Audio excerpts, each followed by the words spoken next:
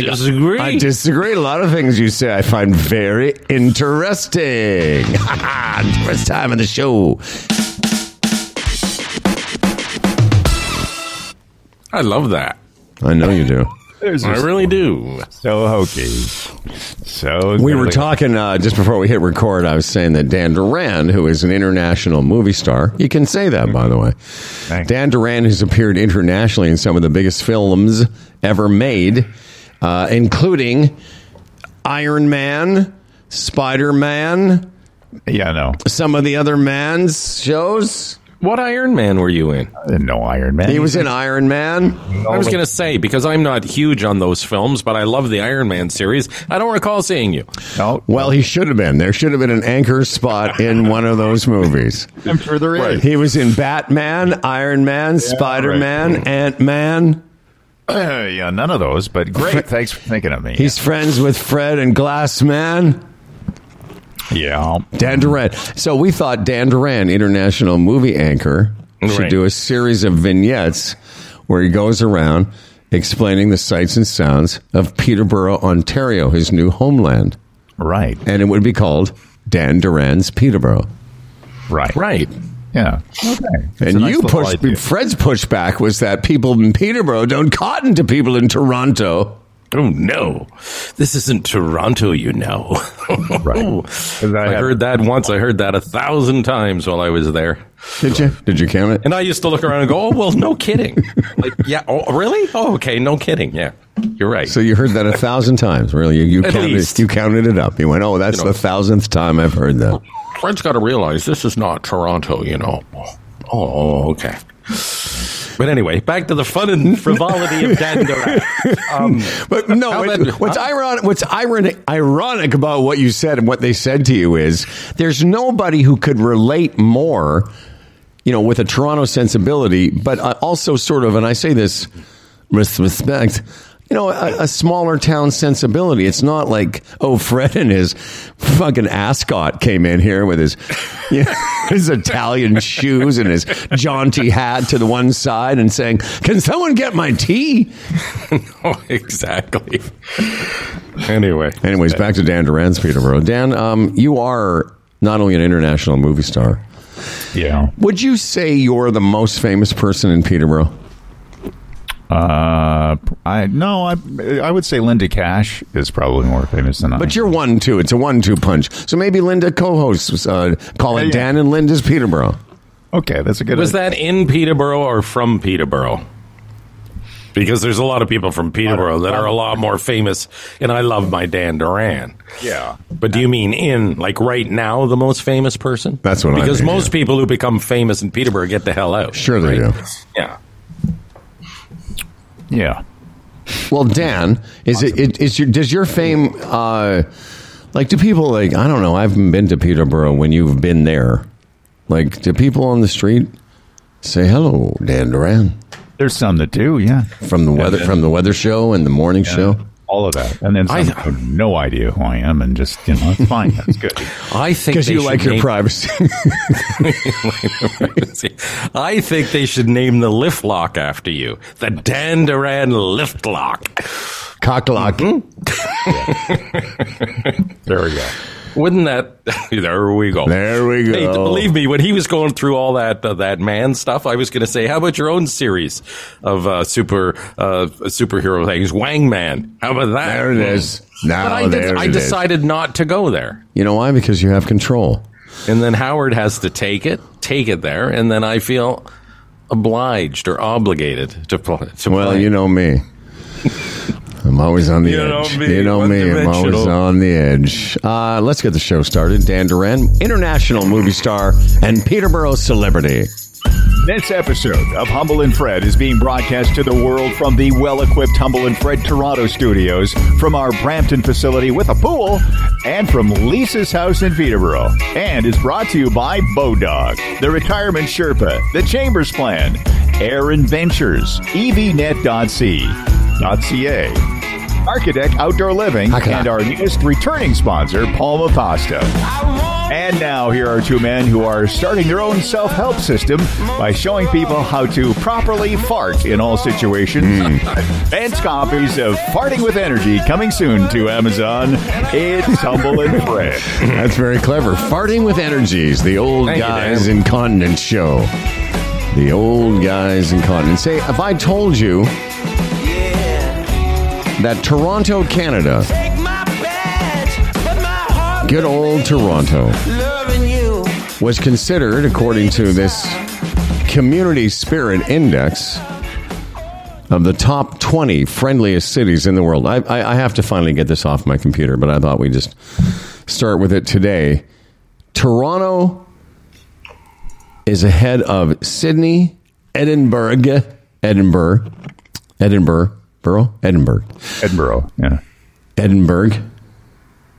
Okay, Edinburgh then. I don't know. Is it anyway? So Sydney, Edinburgh, Manchester, and New York is the friendliest city according to this index of the top 20 friendliest cities in the world. Take that, Canada, who hate us. Montreal, another Canadian city, is number 6. And you know what? We're not, pardon me? What number were we? I'm sorry, International Movie Star. I just said we're number 1. Oh, I didn't quite get I'm sorry. Was your assistant trying to get something from you? I don't know where that comes from. Like, I love Toronto, but boy. The 10 least friendliest cities, I could tell you those. Accra, Ghana. According to this, here's how they define it. I knew you would have, being the skeptic. But again, it's community. So it's based on visitor return rate, friendly staff, community respect, acceptance of diversity, happiness overall, and the ease of communication through a common language. God damn it. No, I just, you know what? I will reference my son who does a lot of traveling, a lot of cities, both in North America and abroad.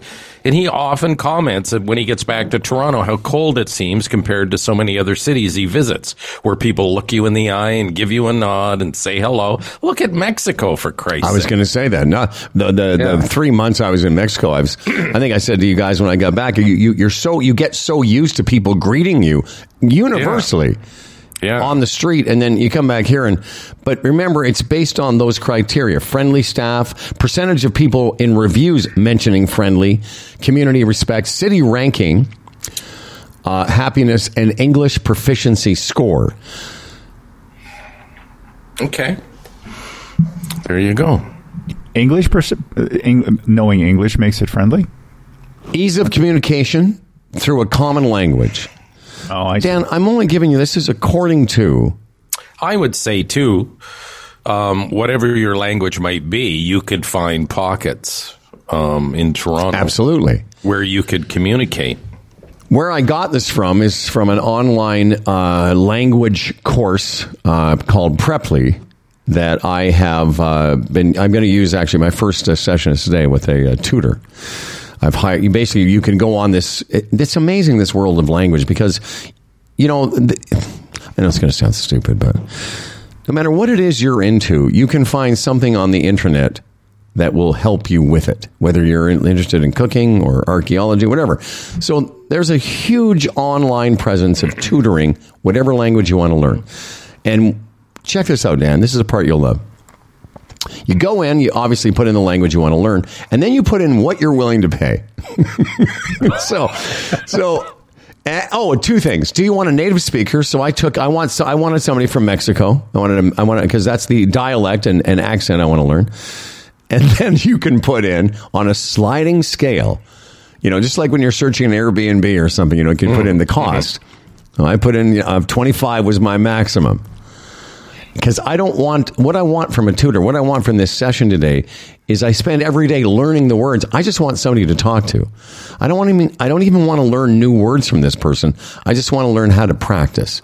So I found somebody in Mexico. The first guy I found was $13. That's too cheap. He was busy. Everybody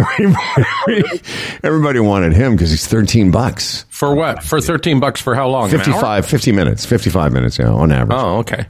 Oh, So wow. my guy today, somebody, I don't even remember his name. Is that Elliot. U.S. or Canadian? Canadian. Oh, okay. Wow. This reminds me of the Monty Python sketch, the, paying for an argument. Right. Right. I'm sorry, is that the 5-minute argument? But it should come to no. It should come as no surprise. It should come as no surprise that you start delving in. Whatever your newest hobby is, you can find a community and resources for it. You could register yourself and make some money that way for people who want to learn English. You could actually. The thing is, though, I know you're being hilarious as usual, but if you even this these aren't this isn't set up like a mom and pop shop. This is these people are all qualified. They've got some credentials. Now, if you want somebody with a master's in language to teach you the CEFR certificated course, that's different. What I chose was somebody for conversational, but they definitely have credentials. Yeah, and there's a method to teaching language, too. Yes. There just is. Yeah. Because if it's not done right, I would imagine it could screw you up pretty good. There's a method to that madness. Like some guy that's $6 is just teaching some random words he's heard. Yeah. Jorge. Anyway, so that's where it came from. And we are considered, according to this criteria, Dan, and I know, you're a Toronto hater, one of the friendliest cities on planet Earth. I'll bring this up now. I'm a little bit frightened. I'm a little bit frightened. It was announced yesterday that they may dissolve Peel Region, which means Brampton and Mississauga would separate, become their own cities. They're their own cities now, but standalone, not part of a region. I don't know what would happen to Caledon, but there seems to be some bad blood through this. Brampton claiming that, Wayne, not so quick. Too much of our money has gone to Mississauga. We're owed $1 billion or whatever. But there seems to be some tension here. And I'm just, if this leads to like a civil war or something between Brampton and Mississauga, can you imagine? Dude, the Israelis, the Palestinians, there's stuff flying over your head all the time. My first thought is if there's a civil war, Brampton v. Mississauga, I'm going to sign up with Bodog and take Brampton. I'm taking Brampton right now. You'll drive down the 410. Too soft, man. You'll drive down the 410. There'll be border guards. Oh, yeah. You won't be able to. You'll have to show your ID. Papers. Nobody from Brampton. Yeah. Show me your papers. It's happened. Are you Brampton? You will probably become one of the leaders. You'll be like the Che Guevara of the Brampton uprising. And I imagine all the people in Mississauga, finally we can shed ourselves of Brampton. Bramladesh, and all that stuff. Listen, I know there's some tough neighborhoods in Mississauga, but I don't see them having a chance in the Brampton v. Mississauga upcoming civil war. Yeah. Thank God I'm too old to fight. Well, maybe I'll be the strategist. You're going to be. You'll end up being the guy in the front of the Jeep like in Mad Max. Fucking Fred. You'll be wrapped around some kind of souped up SUV. I'll end up with a scud in my pool or something. Dan, you see how we create fun? Do you see how fun is created? This is fun, Dad. Right. Dan's like, what are they talking about? All Dan's doing is counting down the seconds so he can get off and go look up some stories from yesterday. Yeah. Mississauga has pushed for this for some time because they're 800,000. They're one of the largest cities in Canada. Brampton not that far behind, but it was this Bonnie Crombie, I think, the mayor that has pushed for this, and then Ford is on side now. But Patrick Brown has raised some monetary questions, and that got my ear when money was involved. Yeah. But again, it seems to be bad blood, and who knows what this could lead to? Death and destruction. Of course. I don't really understand what the point is, though. I mean, it's 800,000, so it's it's a million, whatever. What difference does that all make? I mean, it's all one huge city anyway, in a way. I mean, actually not. But Dan, you're flying way over my head now. You must Google and read. I don't know. I don't know. I don't know how much longer I'm going to be part of this community anyway. So, well, this could be the thing that'll drive you out. Right. You're doing cave tours now. That's right, Fred Abdul. We're getting out of this war-torn landscape, hellscape. So I moved here in 1989, in the year of our Lord. Yeah. And at the time, my recollection is that Brampton had a population of around 330 to 50,000. Oh, when I moved here in the early 80s, it was just above 100, I think. Okay, but we're talking about that time, or late 80s. Yeah. It hadn't cracked 350-ish. Mississauga, I'm going to do a point here quickly. You can jump back in if you want, but I was going to say, at the time, Mississauga was already 750,000 people-ish. My point being, Brampton's grown way more in those 30 years, percentage-wise, than Mississauga. Yes or no? Oh, I would think, and that's the point I was going to. When I got here in the early 80s, it was just over 100, and as you said, a mere 9-10 years later, it was over 300. So that just gives you a picture of how quickly it grew back then, and since then, I think now it's pushing. I think it's over 600. Well, that's my point as well. Mm-hmm. Mississauga was always a much bigger population. If Mississauga is what, 800,000 now? Yes, 850. It hasn't grown nearly how much Brampton has. And even my limited Brampton experience, I've seen how far north and west of you it's grown. I was talking, weren't we talking about that? Because sometimes when I come and, I'll just swing by and visit you, and I'll go down to Old Mayfield or whatever, and you can see coming in from west to east, that whole section never used to be there. Oh, no, I know. It's crazy along Mayfield here. It's the construction. I mean, when Melanie moved to Georgetown, like I'm near Mayfield, and when she moved to Georgetown 10 years ago, it was a country road the whole way. And now there's development on both sides. It's interesting, too. Any of the development on the north side of Mayfield, which is called Caledon, there's huge signs saying Caledon. Like if it's a sales office for houses, the biggest word is Caledon. Because they want you to know if you buy here, you can say you're from Caledon, not Brampton. And I'll tell you, that's a marketing thing that people from Brampton, it's a bit embarrassing for us, but it's a thing, and it always has been. So, Dan, are you ready to have a conversation? Because it's all going to make sense. We went from friendliest cities to the Brampton, Mississauga Civil War and the uprising to a buzzword that has, like everything else in our society, there's somebody floats a concept. It's not new, but they float a concept, and then all of a sudden there's this dark web of conspiracy. I'm referring to something known as 15-minute cities. Now, Dan is an eco warrior.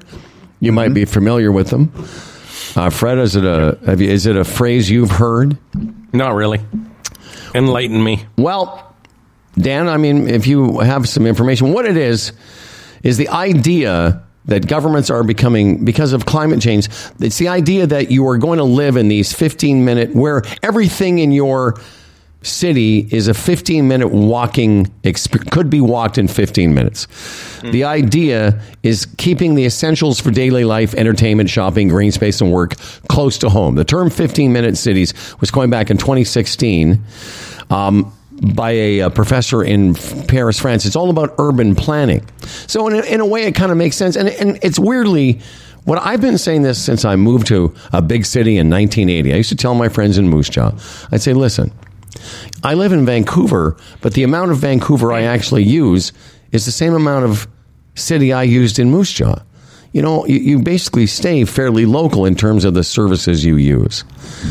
Makes sense so far. The idea of a 15-minute city is so that you set is so that urban planners set it up so that there's not these long, ridiculous commutes that people have. So far, it sort of seems on the surface like, yeah, I guess it kind of makes sense. For working, because I would say a lot of our society is like that already. I mean, from a shopping standpoint, as far as grocery stores, I mean, people that live out in the rural areas is a bit different. But does this mean working too within a 15-minute walk of? Well, here's the thing. Yeah. Now we're getting to the 15-minute cities conspiracy. What's that? Well, Jordan Peterson's weighed in on this because what they're saying is the governments are going to make it so you're not even allowed to go outside of the 15-minute.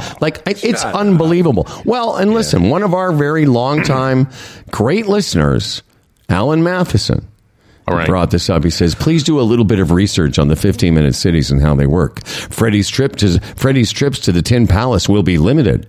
Howie coming out this way to Milton from Etobicoke will be limited. And again, it's a concept that's been around for a while. And here's the story from CTV News, how 15-minute cities turn into an international conspiracy theory. It must be weird to live in that world, right? You know what I mean? The concept, I understand it, but to leap into a conspiracy theory that you wouldn't be able, you're only allowed so many visits a year to a different jurisdiction or something? That's what they're saying. Well, I'd love to see, all the merchants in cottage country, how they want the money. They want the visits. You know what I mean? And I think that would apply to any place that offers maybe something unique. You need people from outside your area to come and patronize you. The whole concept was pretty simple, as it says here in the article. The aim was to make cities more livable and connected with less private car use, meaning, cleaner air, greener streets, et cetera, et cetera. The concept is everything you need should be within roughly a 15-minute walk or cycle from your home, from healthcare and education to grocery stores and green spaces. It doesn't mean there's going to be checkpoints at, in Arundel. But guys, how does that not apply to the GTA right now anyway? Any community you live in, really, is 15-minute walk. You're going to hit a grocery store, beers, really. And that's what I said. Listen, ever since I moved from Moose Jaw, everywhere I've lived, and I've lived in some big cities, New York, and Los Angeles, Montreal, Toronto. I used to try to explain that to my friends in Moose Jaw. I'd say, I don't drive an hour to get groceries. It's across the street. The dry cleaners are 2 blocks from me. Right. But the conspiracy part of this is just ridiculous. There's a guy in the UK who was getting death threats from people. Jordan Peterson, as smart as he is, he can be an idiot. The government's not going to crack down and make it so that you can't go to the cottage but 2 times a year. So what is the point of that? That's I'm getting into a whole other conversation. What's Jordan Peterson up to? Because as you say, he's a very smart man. To throw that out there, is that, it's just so nonsensical and ridiculous. But a smart man throws that out there. What, to scare people? Because maybe he believes it. I mean, there's a story, Dan, this is from Edmonton. There's a story on globalnews.ca if you want to check it out. Apparently, again in Alberta, where there's, where they believe anything out there. But in Alberta, there's, again, quite the conspiracy that, that this is what they're going to do. Edmonton mayor was peddling his city's proposal to create 15-minute districts by widening sidewalks or multi-use trails that encourage walking, sustainable infrastructure, all the things you think would be good for people. Then all of a sudden somebody in Edmonton's like, oh no, they're going to keep us out of neighborhoods. Here's what Jordan Peterson tweeted. The idea that neighborhoods should be walkable is lovely. The idea that idiot, tyrannical bureaucrats can decide by fiat where you're allowed to drive is perhaps the worst imaginable version of that idea. And make no mistake, it's part of a well-documented plan. The fuck? And where are these meetings? Where are these plans being? Whenever I hear it's all hashtag the Great Reset. It's all just so dumb. So where's today's meeting where they're deciding that we're not going to be able to visit Mississauga or Burlington in 5 or 10 years or whatever? And here's this other idiot, Brett Wilson. The Edmonton-based eco-alarmists have gone off the deep end. Nuts, crazy, irrational, bizarre proposal. What a proposal to make. Anyway, I have no more energy for this. Well, same here, and more I think this way when I look around the world, the world's becoming smaller and smaller all the time through population, through technology. The whole idea of borders anywhere on Earth, just think about it. We're all human beings on this little ball. And now we have all these borders and territories and everything. The more you think about it, the more it's like the world and I'm sounding like a bit of a flake here, but the more you think about it, the more the world belongs to everybody. So whenever I hear, like in the States with the tightening of the borders and everything, and I'm thinking, wow, we're human beings, and this little ball belongs to all of us. We got to figure this out. And I think going forward, it's going to be less of that and more of sharing it. Yeah. What's that, Dan? More of what? No, it's going to be sharing it. Yeah. Well, I hope so. That's the Star Trek vision. But, you're right. It's been we're becoming more separate in a lot of ways in our societies right now. There's that movement afoot. Hopefully that changes, but we're isolating ourselves from each other, which makes no sense to me whatsoever. But because we're like you said about the ball, I mean, there was a report I just saw today that we're destined to pass 1.5 degrees global warming in 5 years from now.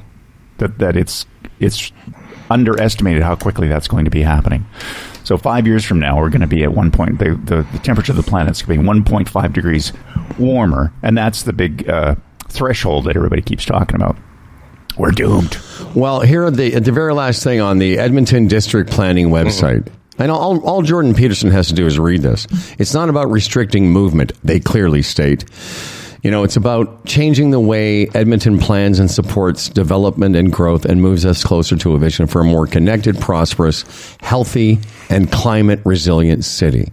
Mm-hmm. So, I don't know. That doesn't seem so bad, but how they take that to, this is the most terrible thing.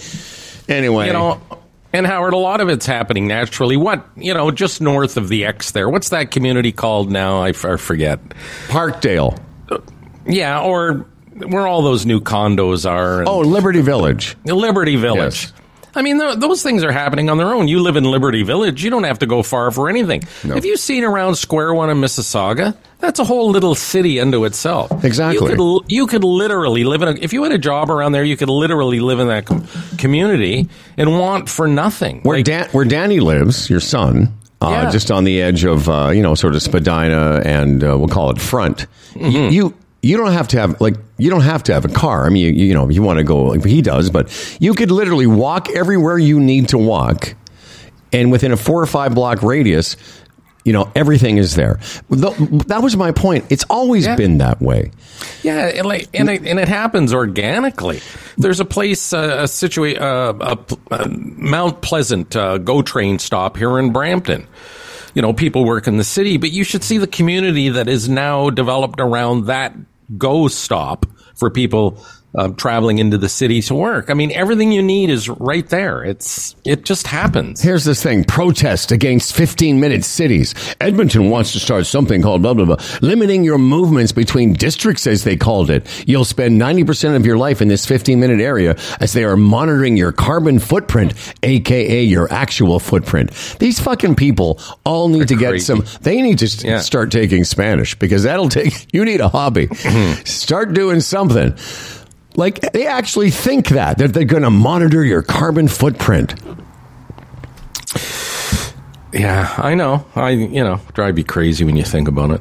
It's just a modeling idea for planners to move away from some of the suburban sprawl that Edmonton and Calgary is very much part of that. Right. Like, I'm sure there's areas of Toronto that are like that too. When they planned the community, they didn't plan for the commercial infrastructure to be that close, because everybody had a car. So, everybody can drive and everybody can get to it. And that's how it was planned, with big parking lots and all the rest of that, rather than being able to walk from your house to, it's like the convenience store, but glorified. Yeah. More of that. And Fred's not wrong. I mean, yeah, stuff like that happens organically because I live in a neighborhood where I could easily walk to everything I would need. But it doesn't. What mostly surprised me about this story was just how quickly people, including some smart people, Brett Wilson, the guy from Dragon's Den, and Jordan Peterson, just how they jump on the most negative aspects of it. They're never going to restrict it so that your carbon footprint is monitored. This is not. It's not some science fiction movie. That's never going to happen. But Howard, how much of that is just business and keeping your name in the news? I mean, that's Jordan Peterson's brand, and the other guy you mentioned, that's their brand. I guess. It's sad when to push your brand, you're actually spreading misinformation. But that's the world we live in now.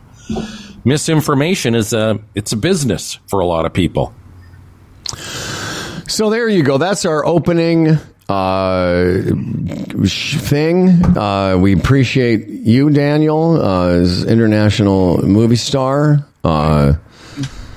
Is this the weekend you move up to the lake permanently, or are you going to go back and forth? What's this a big weekend? It's a long weekend. Yeah, I'm sorry? We haven't settled into a good summer trailer kind of experience up there, so I'm going to wait a little bit, back and forth. So you're going to be to and fro. Well, what does that mean, summer experience? Like, don't you just move as soon as you can? Or are there things you're not telling us about your union with your lovely Muslim girlfriend?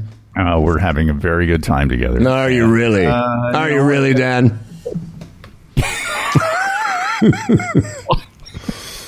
This is hard hitting. This is your style of hard hitting. I don't have nothing. I got nothing. Are you really? I have nothing that's hard hitting anything right now. Come on, Dan, give us the down and dirty. Come on, Dan.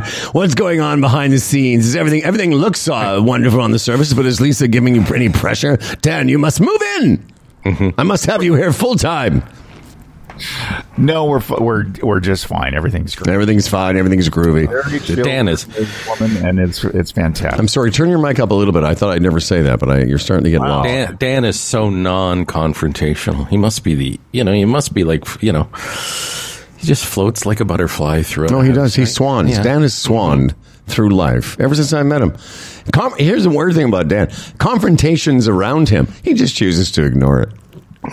He's like, if I close my eyes, that's not actually happening.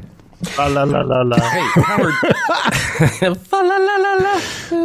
Danny, turn it up a little bit because for some reason today I don't know what's happening. It feels muddied. It feels muddled today. Well, meanwhile, just hang on 1 second. Loving you is easy 'cause it's beautiful.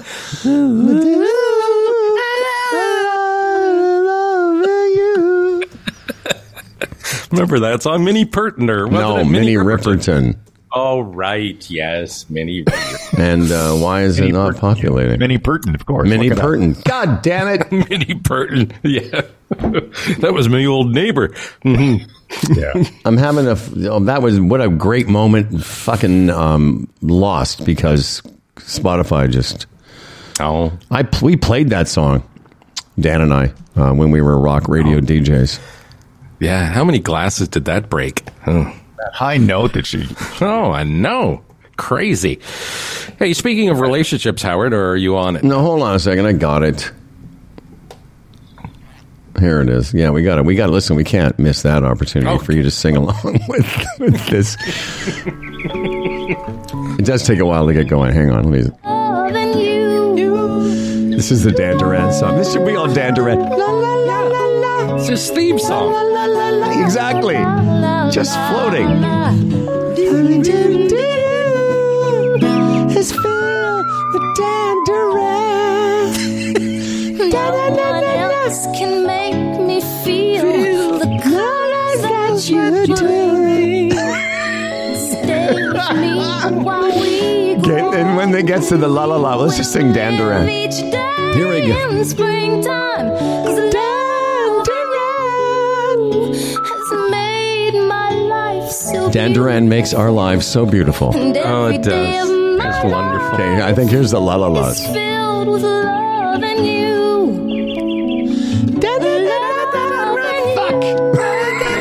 So come shining through. Is this what Lisa sings to you every morning? Every time that we No, we sing it to each other. When we get I it. bet you do. Well, your sing it voice, to each other, yeah. yours is too low. Butterfly Today was just a coincidence.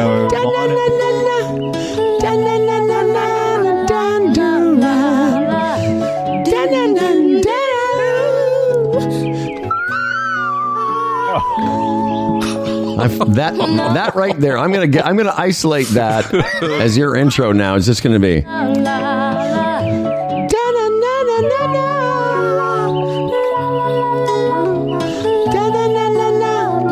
Well, man. All right, well, I better go look for news while I float. He wants so out of here. Oh no, I know. We feel. You know what? Here's the thing. It's a good thing we don't have an HR department because there would be a formal complaint. He's like, and then they make me feel trapped. They won't let me go. Yeah. All right. You again?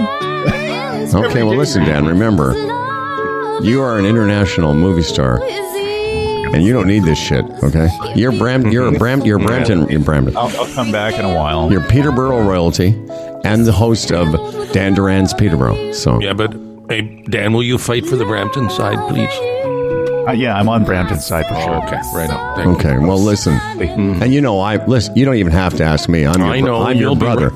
Yes. I'm your brother. But Dan Duran, now that we know we have you and your giant rocket launcher as our That's right. at our Talk disposal. about a scud. Seriously. I'll be back in a few groups of 15 minutes. When they negotiate the ceasefire, they'll say we have to, and Dan Duran must retire. All right, Dan. Thank you, sir. You beautiful man. He just can't Dan wait. would He's provide so- the border wall. Exactly. That's right. No, he'll be the flag bearer, just to raise the flag. Anyway, I was going to tell you, we were talking about relationships. I read this morning. It got a guy to thinking. They were talking about Dustin Johnson's injury, early season injury, his back injury, that apparently limited his play on the Live Tour or his accomplishments. Or Okay. He admitted that he injured his back whilst having sex With Paulina? with Paulina Gretzky. Yeah. Come on. Yeah, he did. Yeah. He was going at it that hard with Paulina after all these years. Good for him. That's right. Good for him. And somebody had said to him, he said it was a family thing, and they said, what, lifting the kids? And he goes, well, no, lifting something a little bigger than a kid. Yay. And then it went from there. He was Yeah. lifting her up through maybe, doing that thing you see only in the movies where they do it Right. up against a wall. Yes. You ever tried that? It's impossible. I don't have the quad strength.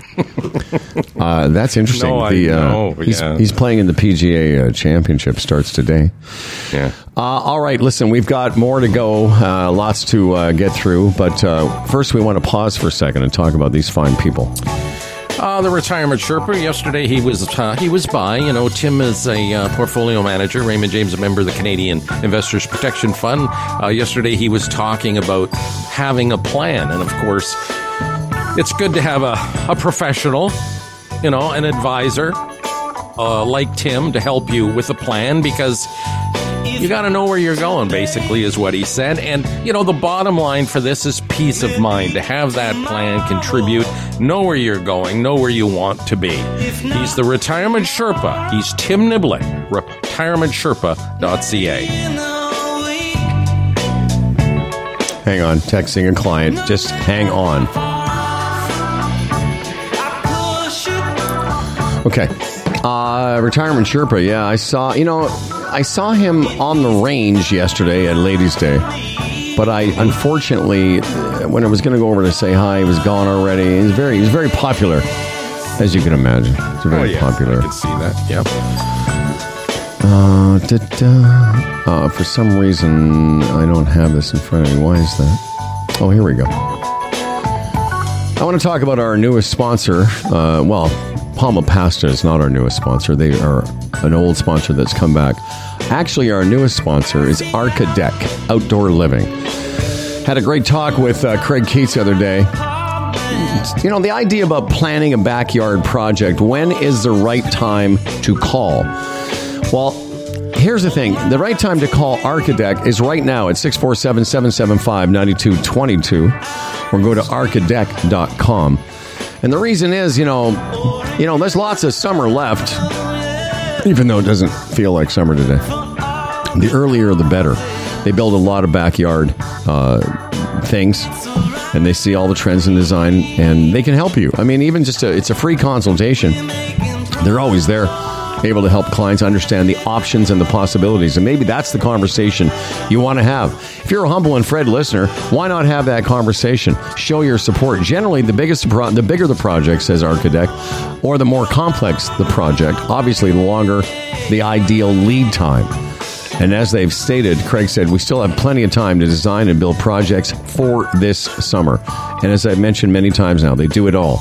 They take care of it. They are handling the job site. They're managing the project. They've got guarantees. They do everything from permits to design. And we'd love for you to give them a call, even if you're just thinking about it. Have a conversation with them. 647-775-9222. Archidec.com.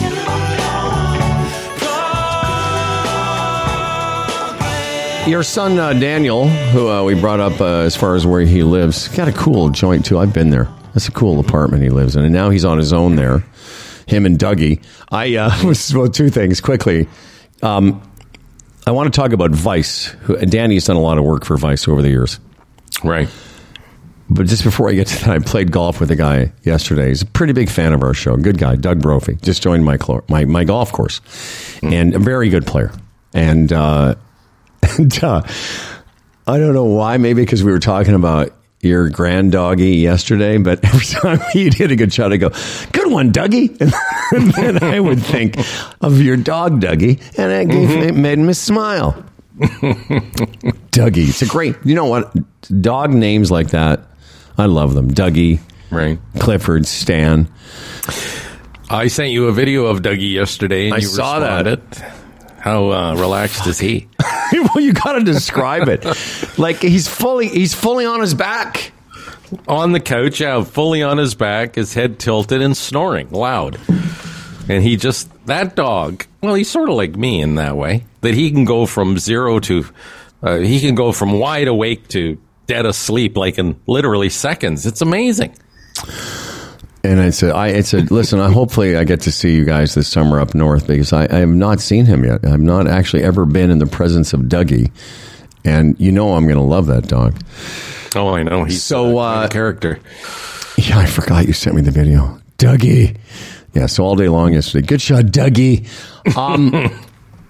Vice, I just saw this story a couple days ago, and I was going to send it to Danny. Is it interesting? Interesting, is it? In 2017, Vice had a market value of $5.7 billion.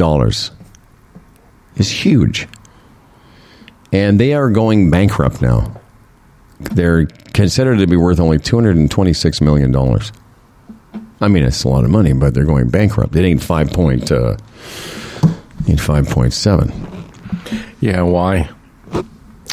I guess they had a couple of big deals with, don't have the article in front of me, but I remember it was a couple of big deals, one with Disney, one with another company like Apple Size or something that fell through. And because their whole thing was producing and I like Vice. I like their stuff.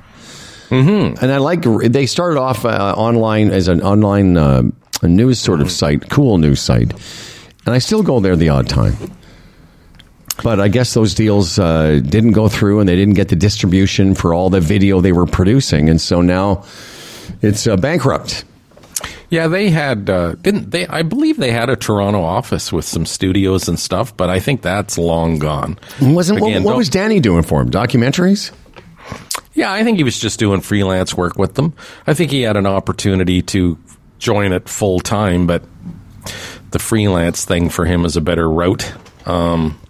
So, yeah, he did work for them. And I remember when he did do work for them, at the time, like, Vice had a very, very cool reputation within, that millennials. Like, that was sort of their go-to for news and the way they spun it. And, it was directed at them, and they did a great job. And I remember when he was doing stuff for Vice, often that would be the comment, oh, lucky you, man. That must be cool working at Vice.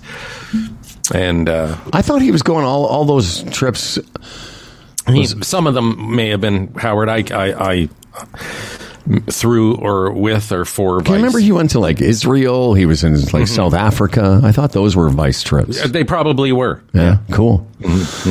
Anyway, there's that. We do have a couple emails we wanted to get to. Tomorrow, I made a mistake yesterday at the end of the show. Oh, I know, I make so many mistakes.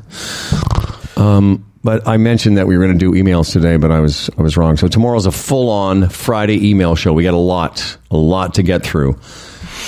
But do you want to get to a couple of those now that will help encourage? I was going to say encourage some discussion. Right. All right. Do you want me to go to filler show? Yeah, hang on a second here. You do filler show, and I'll do the Stafford one. Hold on. And one just came in. Oh, but the pen? Mm-hmm. Yeah, do that one too. And we can do an extra. There's no rules. And I'm happy to say, emails today brought to you by Palma Pasta. I'll tell you more about Palma Pasta in a second or two. But what you should know is that they're amazing, and you can go to palmapasta.com to find out more. Dave Ryan. Subject matter, Wednesday's filler show, he says. Hi, guys. Just a thought regarding airline pilot pay. Mm-hmm. I got my commercial driver's license about 2 years ago, and I've averaged almost twice the salary as you reported for entry-level pilots. I'm only in charge of a large vehicle on the road with various freight. I find it sad that airline pilots, who are responsible for the lives of hundreds of people and a vehicle worth millions, does not get paid a better wage. Your loyal listener, Dave Ryan. And then you sent me something from our friend Lori Love. Our friend Lori Love, yeah. Let me just do something here. And why don't you start? Because the Lori Love story talks about what they actually make, and I may have been a bit under, but to be fair, not a whole lot for the entry level guys. No, generally what you said. I think that it was Brian Lilly of The Sun he looked into, the wages of these WestJet pilots in particular, and the scale, I think, around 62,000, upwards of 300,000. That's sort of the ballpark that you were in. Yes. You said entry level, they appear to be very underpaid. If you hang in there long enough, yes, it becomes a nice living. But I think it's the low end that surprises people. Yeah, I mean, we were talking yesterday. I thought the low end was, and this was just WestJet, was sort of in the late 30s, early 40s, thousands a year. The regional, there's a lot more regional airlines in the States than there are here. I know we have a couple. Right. WestJet has that low-cost one. I can't remember if it's called a Whoop or something, Swooper. But some of those regional carriers in the States, those people aren't making very much money at all. And I'm talking about the captains. So because they're inexperienced pilots, and that's what they want, it's cheap. They're trying to make the cost of it cheaper. But I guess the idea in this Lilly article is that, pilots are making $300,000. Why are they going on strike? Yeah. And, written by a guy who's usually beating the drum for, capitalism and free markets. And it's just, to me, from him, an interesting spin. But that's what it is. And, it's hard to put yourself in the position. It's like when the teachers go on strike or, government workers go on strike. It's so easy to stand back and go, they should be happy with what they got. But sure. You got to walk in somebody else's shoes to fully appreciate their position they're in and why. Same with the pilots. I would really, Dave described it.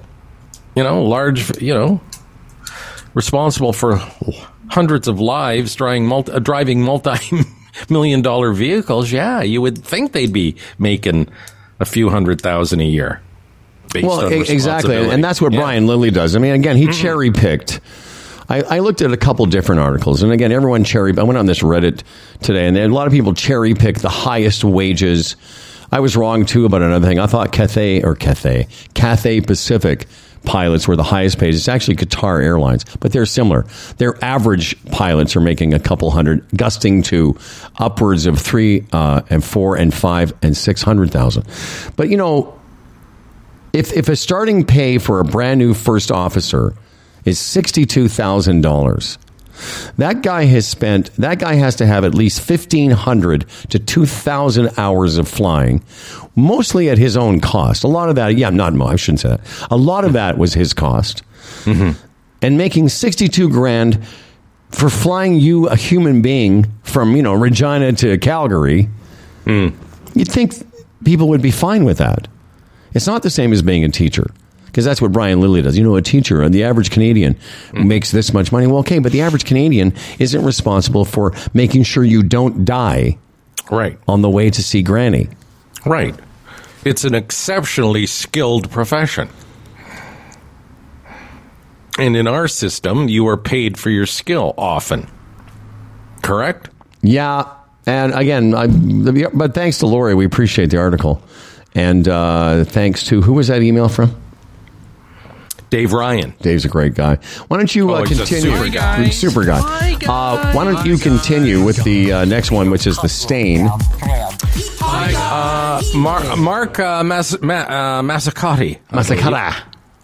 Hey, boys, use hairspray on pen stains. It really works. Hundy P. Mark from Kitchener.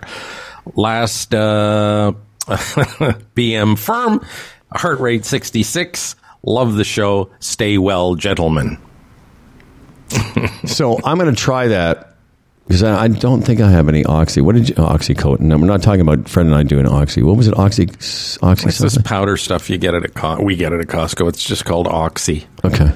And it brings out the whites. Ooh, does it? Yes, and it also removes stains. Oh, Spencer's got to have some hairspray here. I'll try that. This is and by the way, tomorrow's show, there's quite a few Stafford emails, but this one I like. This is from Paula Seidenkrantz of Hamilton. Says, hi, guys. I liked Mike Stafford's talk show back around 2000. His subject matter was always something interesting. Hang on. This particular day was the subject. He just goes on to describe a situation where she really enjoyed the point of this email is that she really enjoyed his work. And I wanted to point out the fact that so did we. Like through any of this discussion we've had about Mike and his how much he despises us, I wanted to make the point that he was we think, both of us think he's a very fine broadcaster, one of the best. Mm-hmm. Really, one of the best guys it's been, I've ever worked with. And Paula thought so. And she talks about this thing. She goes, I almost drove off the road because I was laughing so hard. Mike is also very funny. Yes. She signs it. She says, I honestly don't even think it was a bit. So I wrote back and I said, my favorite Stafford moment is when he wished I would die in a dumpster fire. Thankfully, his wish was not granted. Also, I don't think it was a bit. I was just having a little fun. She wrote back, that was such an awful thing for him to say. Much like an ex-boyfriend of mine who told me that he wished I would get hit by a gravel truck. What do you think? Which is terrible. And why I'm laughing is because she says, what do you think is worse? And I thought, you know what, Paula? That's a great question. Dying in a dumpster fire versus getting run over by a gravel truck. Just me, I think dumpster fire is worse.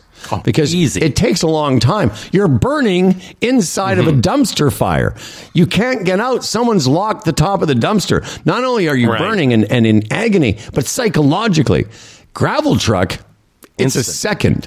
Yeah, definitely. I'd rather die by gravel truck than dumpster fire.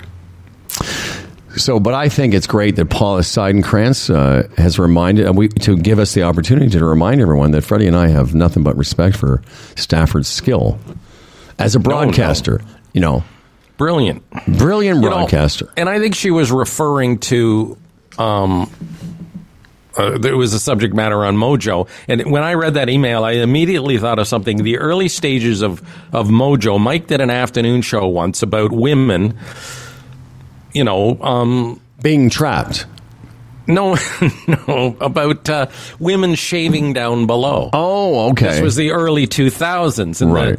And the show was, guys calling in, do you prefer shaved or not shaved? Right. But it was done in a very clever way where you knew what they were talking about without really saying it. You know what I mean? One of those. And I think it went on for an hour or so, and I thought, you know what? I'm really digging this radio station because basically this is sort of what it's all about, and the way it's being handled with humor and class and fun as opposed to like down and dirty. And I remember, it was a very, very funny segment in the early stages of Mojo that, again, what we were going to be all about. So this particular talk show was a subject was describe a situation when you have been trapped. A woman called in, and she said her dilemma was trapped in a bathroom cubicle because of a malfunctioning lock. But when she got on the air with Mike, she described her situation as being on a first date and excusing herself to go to the bathroom, and that's how she became trapped. Anyway, but yeah, don't think for a second that we don't think Stafford had some great chops, and he was paid very well because he was exceptionally good at that gig. Yeah, I don't know why he picked on you.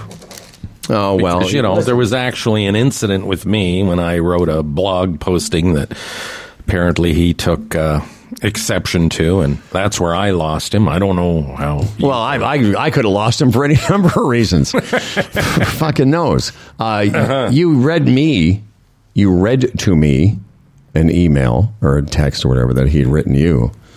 Yeah. That is in line with being, hoping I die in a dumpster fire. Right. I'm not sure if you want to share it with everyone, but come on, this is authentic. Real talk. You don't have to. I'm not going to put you on the spot. Yeah, well, it hurt. Yeah, it hurt. That. Yeah. Yeah, he wrote, nah, forget it. Yeah, you know what? Don't. It hurts. No. It hurts too much. Yeah. But anyway, that's life. Ups and downs, ins and outs, laughter and tears. Yeah. Anyway, we'll continue with more emails tomorrow. Let me just get my Palma Pasta music, and I'll tell you a little bit about our email sponsor. If you haven't taken advantage of Palma Pasta, it's now time to. If you have before, go and visit Palma's Kitchen again. It's expanding ever so, and the food is just beyond. It's 38 years this company has delivered quality Italian food, from fresh pasta to sauces and prepared take-home entrees. Just heat and eat. I told you I'm going to have I'm going to have a nice lasagna this weekend, which I have in my... It just tastes so homemade, too, from there. It does. And my only problem when I go to Palma's Kitchen is I love salty meat so much that I just take a whack of it. They've got every kind, and I'm like, I know a little bit is great, but the amount of it I eat is ridiculous.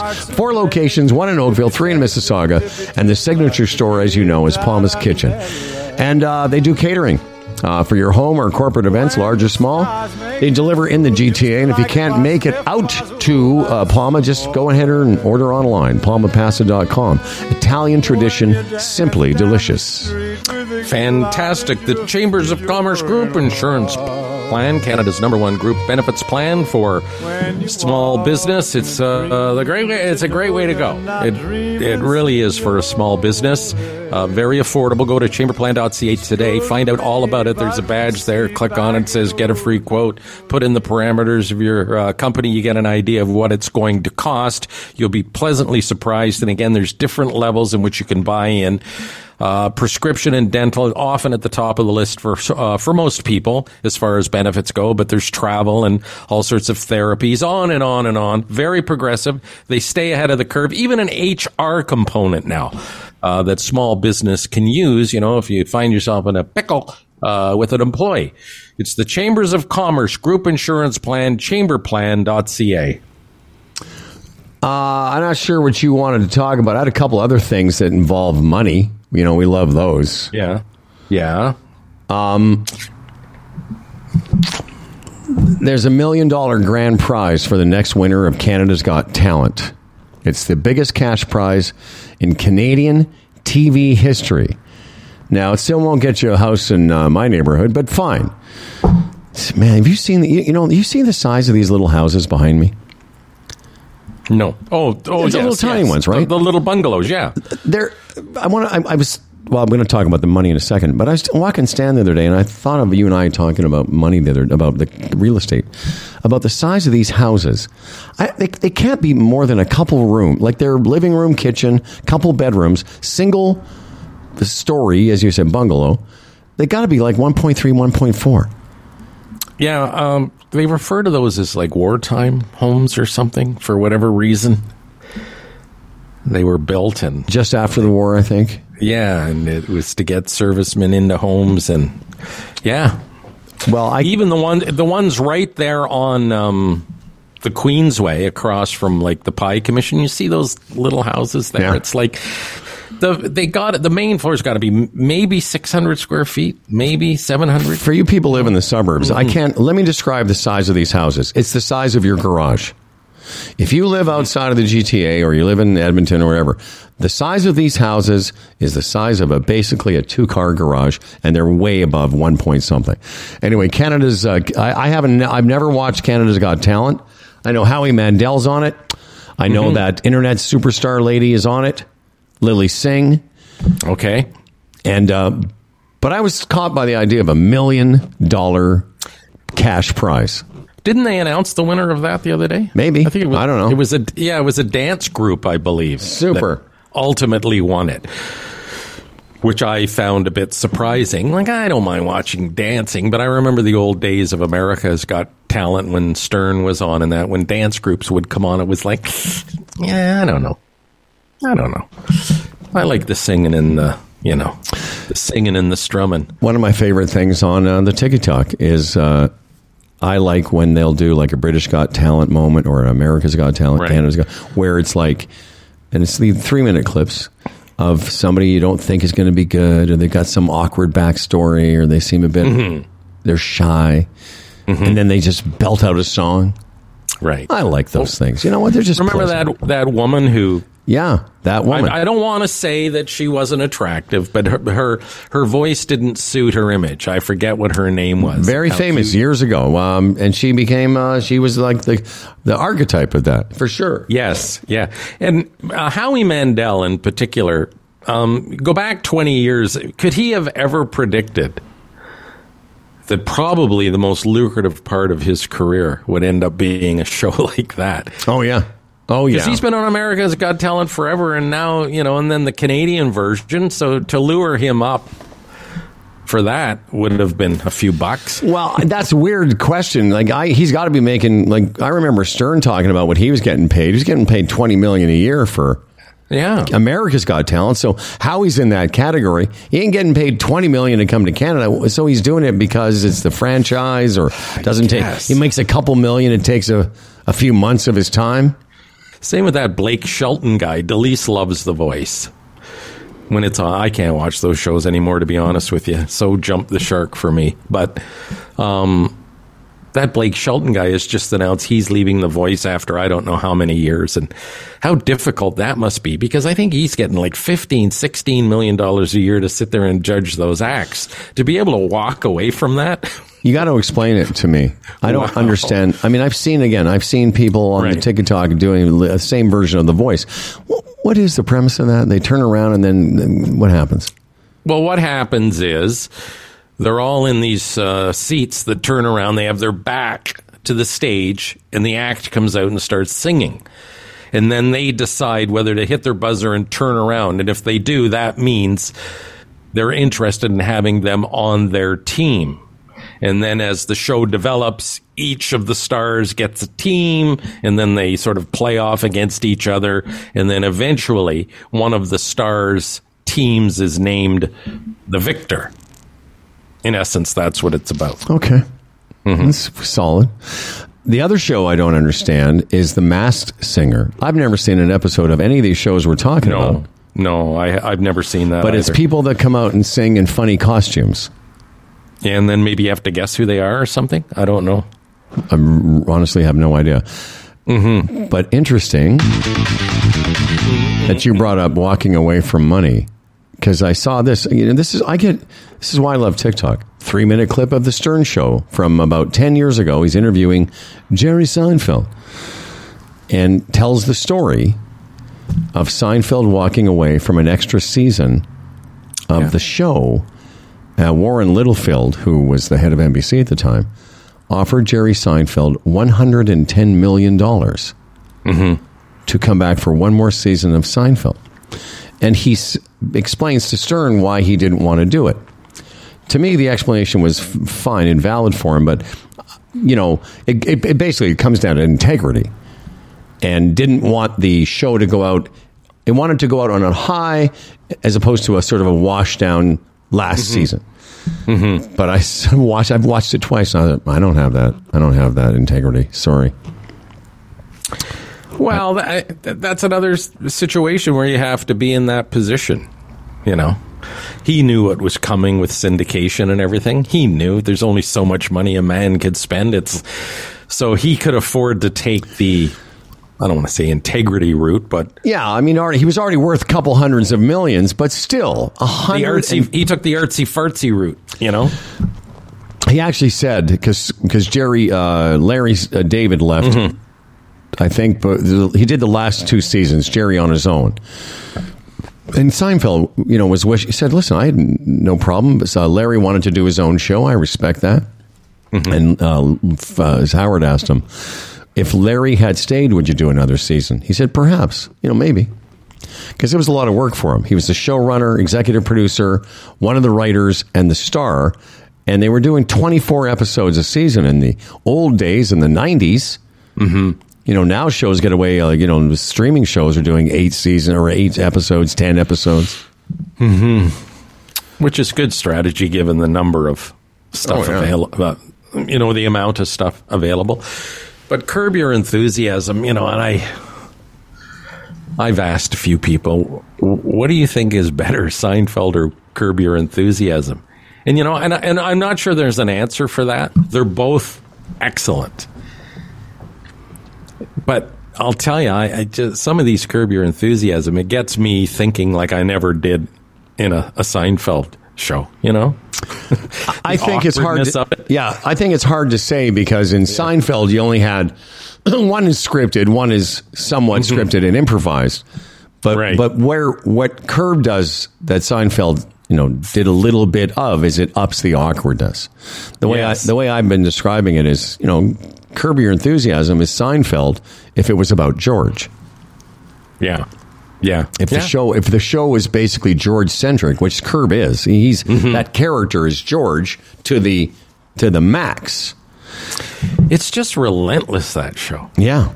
Every moment of every scene, there's just something where you feel awkward for the guy, or you think I've been in that position, or it's almost too much to take at times. Absolutely, I agree. Yeah. And I think Seinfeld for its time was in some ways funnier because sometimes Curb isn't. It's not so much that it's funny; you're just like almost bristling. You're like, Jesus. And before everyone comes back, Dan's coming back with the news, and Boone will be up. Toronto Mike will be up in a second. But you mentioned an entertainment offering that you watched recently. Yeah, I watched yesterday Air.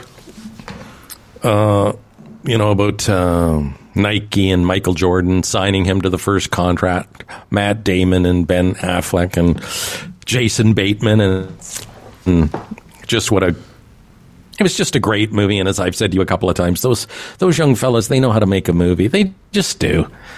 It's just, again, you talk about every scene, every moment. That was that movie. There was seriously, every moment, every scene was compelling. And again, you loosely know the story, when you're our age in particular. Because you can reach back and all of a sudden people are wearing these Air Jordan. What's that all about? And then you see the shoe and then everybody's wearing it and on and on and on. It was just a great movie. A great movie. Do you call that a biography on some level? No, you mean like a biopic? Not really, because it's not really about a single person. It's about It's about Nike, who was like the number 3 running shoe back in early 80s, whenever that was happening. Converse was number one. Adidas was number two. Nike sort of had a few basketball players. And it was the idea that this one of the Matt Damon's character had the idea that rather than try and sign three sort of mediocre players for $100,000 or whatever each, because their budget was like $250 in the day, they were going to try and sign one player. No one had ever done that, and it's the wooing of Michael Jordan. You know, that story in itself. I think his name was Sonny Vaccaro. His name is that character that Matt Damon played. I mean, there's a whole story there. Google him. Like, that's fascinating, that story.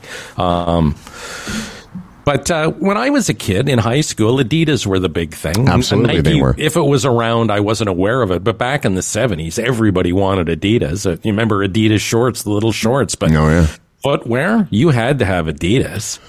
Yeah. And Converse was somewhere over there. And then... and Nike was around, but you didn't notice. And the Michael Jordan thing obviously changed everything. I thought Ben Affleck as Phil Knight, the guy that started Nike, and it was a big company, but it wasn't a big basketball company. Nike, around that time, the early 80s, Nike was a runner's company. It made its money because people who were runners, distance runners, marathon people that ran as a hobby, they were Nike. And even though we all knew the story, is you literally walk in knowing that this guy turns out to be Michael Jordan. It was still fascinating how they told the story. And the weird thing was there was tension and drama built, wondering if he was going to sign, even though he signed with Nike. Just the way it was set up, I thought that's when you say they did a good movie. That they made something that you already knew the outcome dramatic and compelling to watch. And Michael Jordan's mother, I guess it was her idea. It had never been done. It was unprecedented in sport that the athlete would get a piece of every shoe sold. Yeah, man. She held out for that, and she got it. And as I said, it changed the lives of so many athletes. Because what was the line? A shoe is nothing until somebody steps into it, or whatever that was. Yeah. And that was it. I mean, those shoes would have been nothing, but you get Michael Jordan to step into them, and then all of a sudden they're marketable. Why wouldn't he? Get a piece of every one sold. And he thought the deal was over when she asked for that. But to Phil Knight's credit, he said, "Nah, let's go for this." No, it's a great moment. And again, we're not wrecking the movie for you because you know how it turns out. But there's a great moment where it's literally like the second or third last scene, and Phil Knight says something like, "Yeah, no big deal. How much could that cost us?" And the year before Jordan signed, they sold something like, I don't know, $3 or $4 million worth of those shoes. The year after Jordan signed, the first year, it was $162 million. And Michael Jordan has made $400 million a year annually because of that deal his mother signed. Yeah. And he's worth about $2 billion now. Yeah. Isn't that more than Tiger? Oh, yeah. Yeah, okay. Another thing that was said in that brought back memories, said in the movie, and I forget, they were talking about basketball and where it's at, I think with the agent. At the time, I remember this back in the 80s. NBA playoffs were on tape delay. The league was struggling.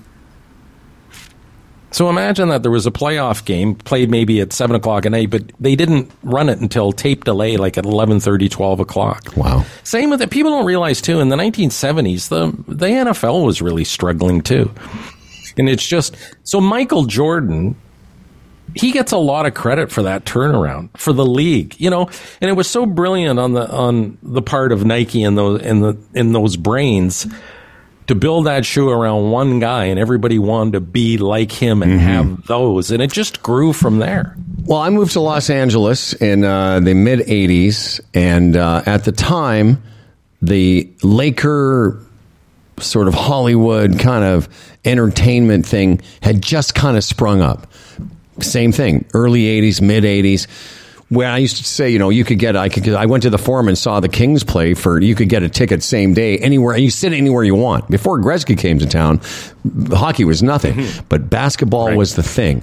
And he helped up. But think about it, it was Jordan, Larry Bird, and Patrick Ewing? No, the guy in L.A. Them? The guy in L.A., Magic Johnson. Magic Johnson. Kind of all within a few years, all those guys, and it brought some entertainment. Like I say, all that Hollywood connection brought a different vibe to the sport.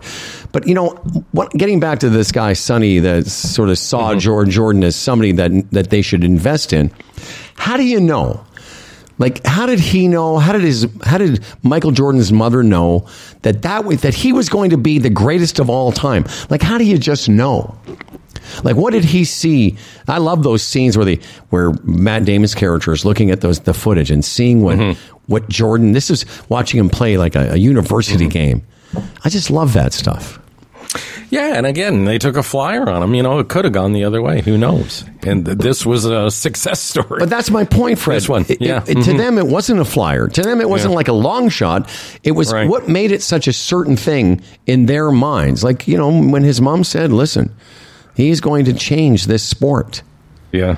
I mean, whether she had those are exact words, but, they were being courted by Converse, Adidas, and Nike was just an afterthought. Mm-hmm. Yeah. Yeah, it's a great story. It certainly is. And again, whenever I see a movie like that, I sort of start reading and Googling, and then I had forgotten his dad was murdered. Yeah. In the early 90s, I believe. Just a random robbery and shot. And like in his car, and how much his dad meant to him, and his mom still involved in the Empire in Chicago. And when you talk about all the athletes that benefited, think about the basketball players that benefited from that unprecedented deal. But Tiger Woods benefited from it as well, because Tiger Woods or Phil Knight recruited Tiger Woods' father and Tiger by association long before you'd heard of him. They saw the same thing in this skinny, like Tiger Woods in his early teens, 12, 13, 14, 15, was a skinny kid who generated ridiculous speed with a golf club. But Nike saw that. They went, okay, this is our Michael Jordan of golf. Again, never had been the kind of deal they signed with this mainly unknown athlete was also unprecedented. Yeah. In that part during the movie, when she first asks for a cut of the action, and he's like, well, this is going to kill the deal. It just doesn't happen. Right. And then when he went to Phil Knight, the first thing he said, oh, man, we started giving him a piece of the shoe. Then they're going to want equity in the companies, which isn't widespread now, but it has happened, And there's the famous story of, I guess, even maybe before that, remember the story about Bobby Orr. He had been offered equity in, was it the Boston Bruins or Chicago Blackhawks, and Alan Eagleson never told him. Yeah. Remember that story? Yeah. So, and there have been athletes offered equity in franchises, and again, I can't name them right now, but... Well, wasn't Jordan offered equity? It did come from that. Jordan got equity in one of the teams he played for. Washington Wizards. Yeah. I mean, Jack Nicklaus famously played, not famous to you, but famously played McGregor golf clubs through most of his career, and I'm sure there was some, equity exchange in that because he became, from what I remember, I thought he became part owner of the company. But I will mention this too, because please. as great as Michael Jordan is and was, and all he did for other athletes, there's a kid named Victor Wembanyama out of France, a basketball player, like 7'4", but he plays like he's 6'3" as far as agility goes. Some are calling him the best basketball prospect ever. And that includes Michael Jordan.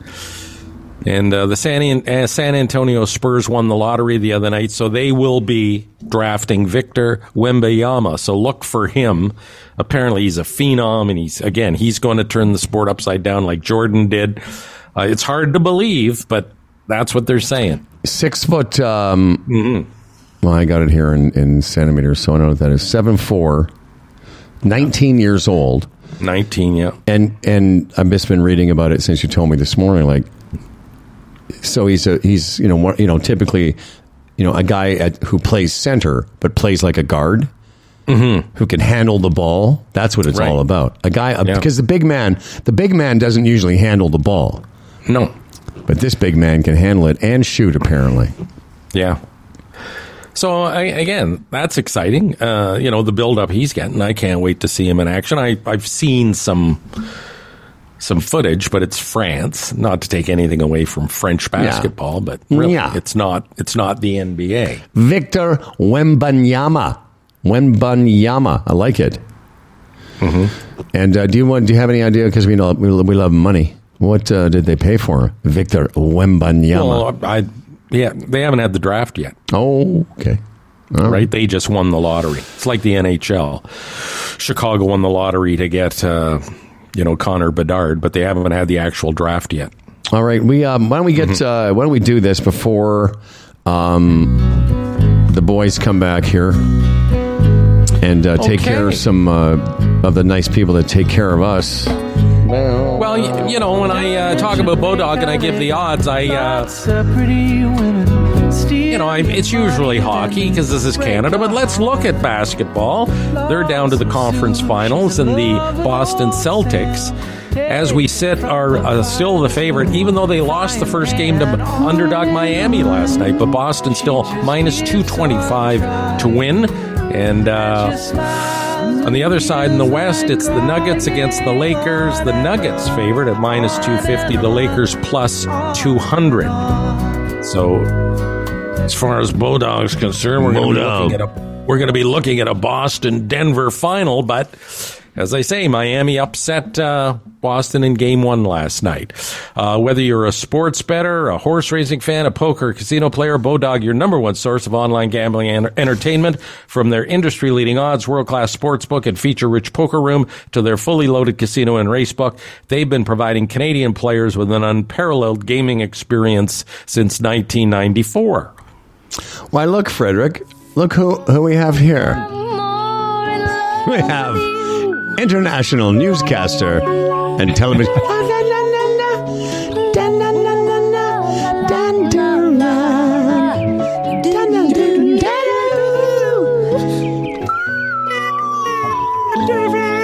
Shattering that note. No one can make us feel the way that Dan Duran makes us feel. How about that? Stay with me while we both Dan Duran.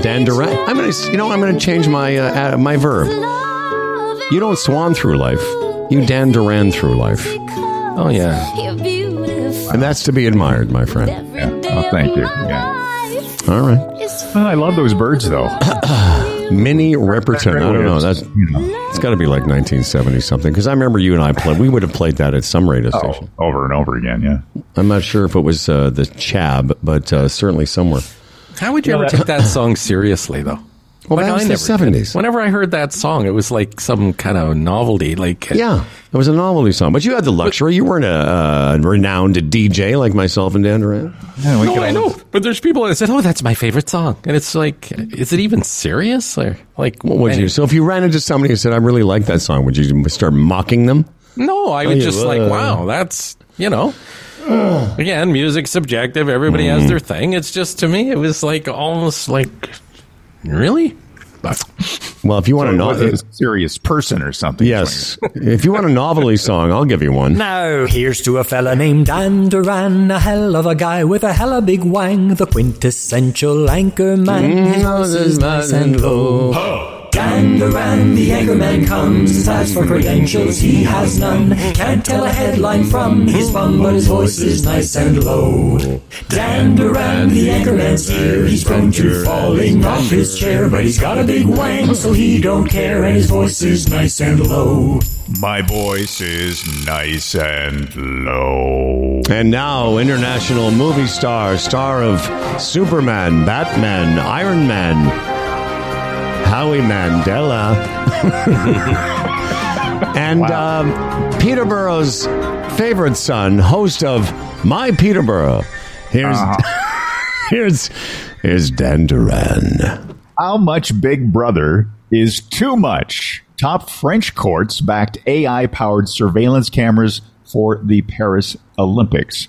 So I guess what's happened is that there's some AI-powered surveillance cameras that they wanted to put in for, large-scale real-time systems supported by algorithms to spot suspicious behavior, unsupervised luggage, crowd movements like stampedes to make the Olympics a lot safer. But there's a lot of privacy advocates that are saying this is one step too far. The court says the system aims to prevent public order offenses, which aligns with their constitution.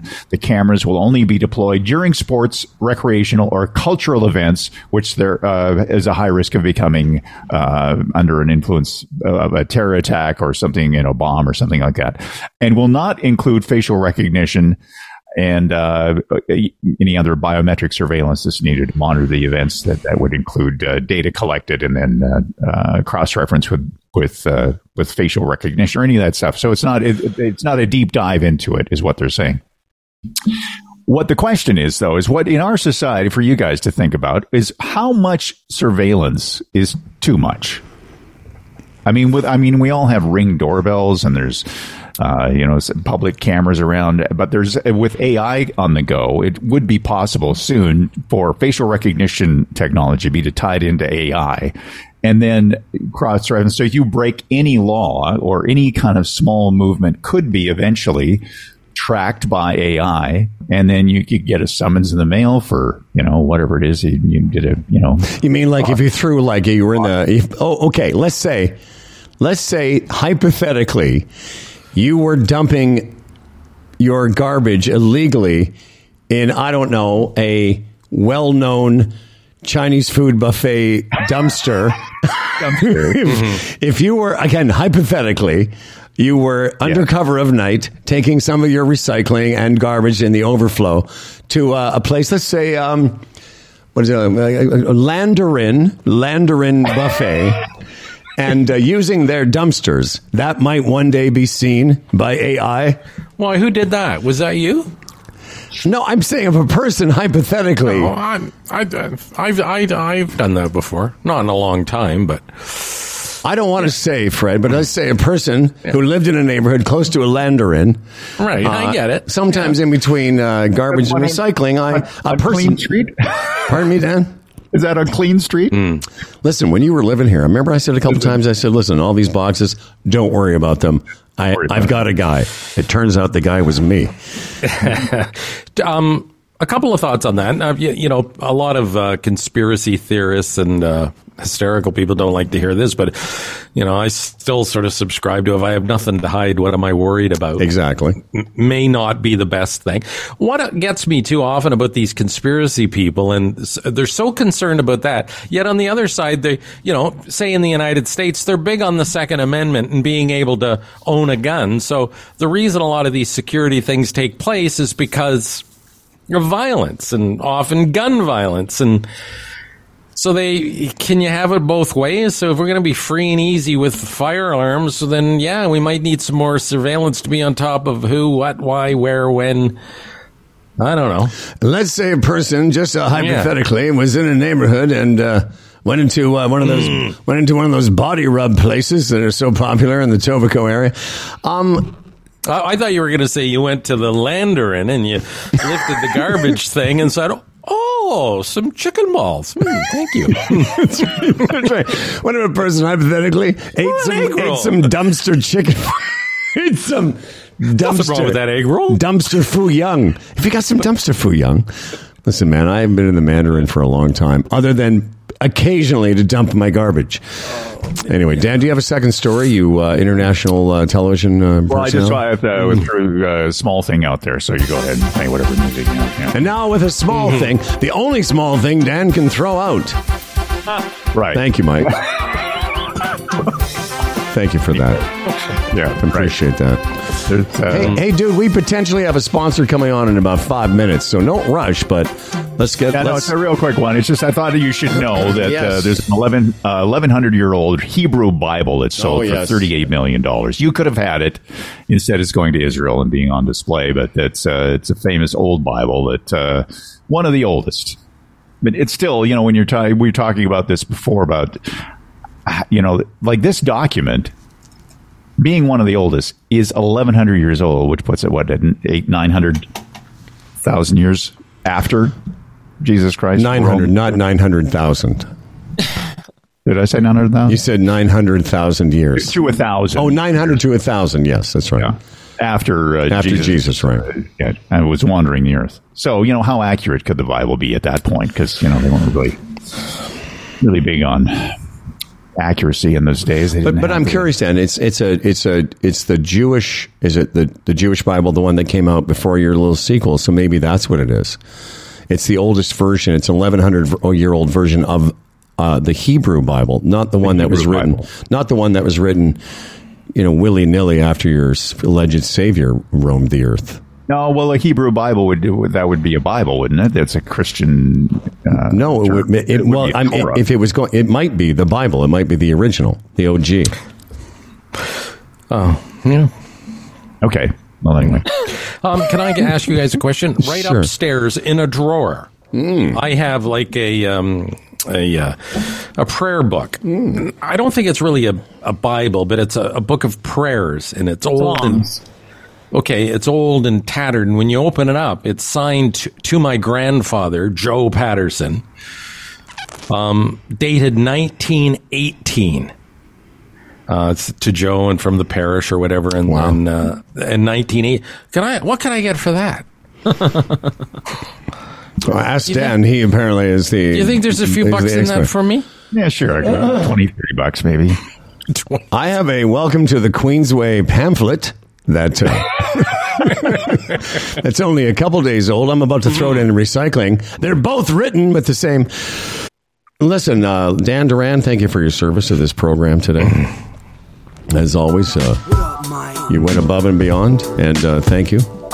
It's always great having a star of Dan Duran's Peterborough with us. Yeah.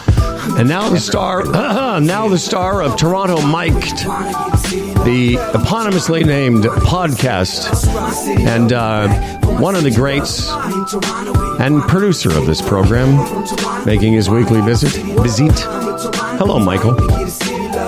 Hey guys, I can do this in under 5 minutes because I know we have a valued sponsor coming up very, very soon. So, a couple of super quick hits is you keep mentioning Minnie Riperton, but you never mentioned her daughter. Oh, that's right. What about her? Her daughter is Maya Rudolph. Maya Rudolph is Minnie Riperton's daughter. Who's Maya Rudolph? Look her up. Have you seen her at Bridesmaids, Saturday Night Live?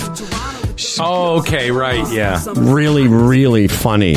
Yeah, I think I know. Yeah, now. Yeah. Now, I think I know. Yeah, I think I know now. Yeah. Now he knows. Mm-hmm. And the singer whose name you couldn't come up with, Susan Boyle was her name. Right, Susan Boyle. She was the original. Uh-huh. Now all those shows go for those kind of characters where somebody comes out and again they're a bit awkward, they're shy, maybe they're not super attractive, or they're something quirky. Challenged. That's right. I mean, they come out and they're all challenged in some way, and then they just kill it, and then the audience rises, and you get a little bit of a tear. Right. Yeah, but she was the OG in that category. Yeah. You're and right. This is my first appearance since Hebsy suddenly retired during an episode of Hebsy on Sports. Yeah, he pulled a Danny Elwell. What was that all about? Uh-huh. Well, yeah. That's right. So I join him every Friday at 9 a.m. for 5 years, okay? 5 long years. Shout out to Colin James. So I would join him and we'd do it at 9 a.m. live on his YouTube, and it's via Zoom. So I joined him at 9 o'clock to do another episode, 332, the 332nd episode. And he says to me, I said, "Where's the notes? You always send notes and there's no notes." And he goes, "No notes today. This is my last show." And I actually thought he was joking. I thought I was laughing out loud, very funny, where are the notes or whatever. And he's like, "I'm serious, I'm done." And then we just went live, and then I processed it during the hour. But yeah, he's done. So no more Hebsy on Sports. So how do you feel about that? It seemed like an odd way to do it. You're as producer, you're doing the show, as you say, for all those years. To spring it on you that way, is that really fair, Mike? No, but you guys would not do that. I'll give you guys credit right now. No. You would give me notice, or you'd be like, Mike, we're going to wind it down at the end of the millennium or something like that. Well, thanks, Mike, for at least you guys wouldn't do that, you cruddy old bastards. But here's the thing. When you told me, I'm just teasing, when you told me that he quit on you on the air, I said, quit from what? He's doing an hour. He's retiring from what? He does an hour a week? Actually, that final episode is interesting listening to hear him explain it all. But I'm sorry, interesting? Yeah, but I'm using it because it is interesting. He explains that it was ruining his Thursday nights because he was thinking all Thursday night about what his take was on all these things, and he had to follow so much sports because everyone thought he had to have it. And maybe we did think he had to have a take on everything. So it was kind of consuming his week, and all he wants to do is kind of like you, Howard. All he wants to do is golf. Okay. Yeah. Okay. I golf, but I fit in this show, the other show. Spanish every day. Again, while talk about overthinking it. You just open the mic, tell us what you think of sports, and then go golfing. Right. Yeah. Anyway, it's done. So tomorrow will be the second Friday that I have completely free and clear. That's the reason I wanted some notice, is because I've been blocking my calendar for 90 minutes every Friday morning for 5 years. Like clients pick time from my calendar via this app. Like, it's been blocked forever now. Well, listen, man. So did you have that conversation, Mark? Why didn't you give me more notice? And if you did, what was the reply? Well, that was of course, we talked about it on that episode. And he said he only made the decision on the Thursday night with his girlfriend, Serena. And he and Serena talked about, should they tell me now or tomorrow? And they decided to tell me when they told the world. Well, great. Good for him. Serena.